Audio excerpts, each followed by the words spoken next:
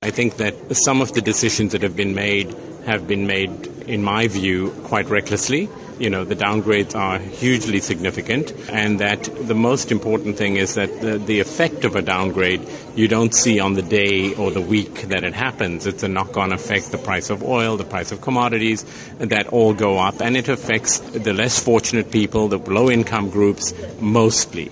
And so I'm very concerned about that and the way these decisions have been made. But I think we've seen an outpouring of not rebellion, but more dissatisfaction from the public over the past few weeks.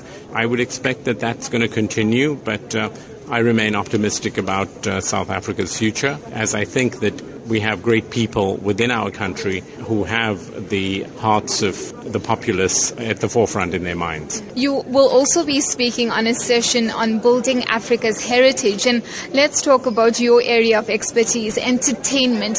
How does that really factor in growing Africa and growing African ideas? Whether it's entertainment, which is film, television, I think the idea of bringing content to people to be able to share their African roots, and whether it's Nigeria, South Africa, Ghana, that is a great and important component of what can be done.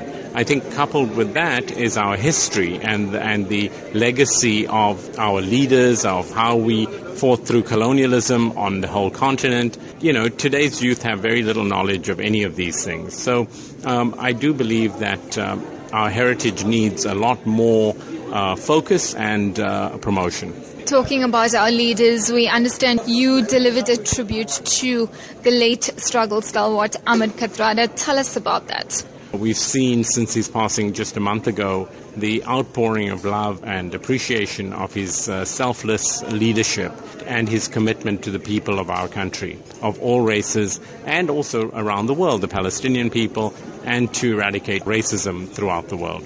The relationship between the Forum and its founder and Mr. Kathrada, is something I put them together many, many years ago when he passed on. Professor Klaus Schwab and his wife Hilda were very sad to hear about it and immediately discussed with me the idea of paying a tribute to him at the Forum in Durban.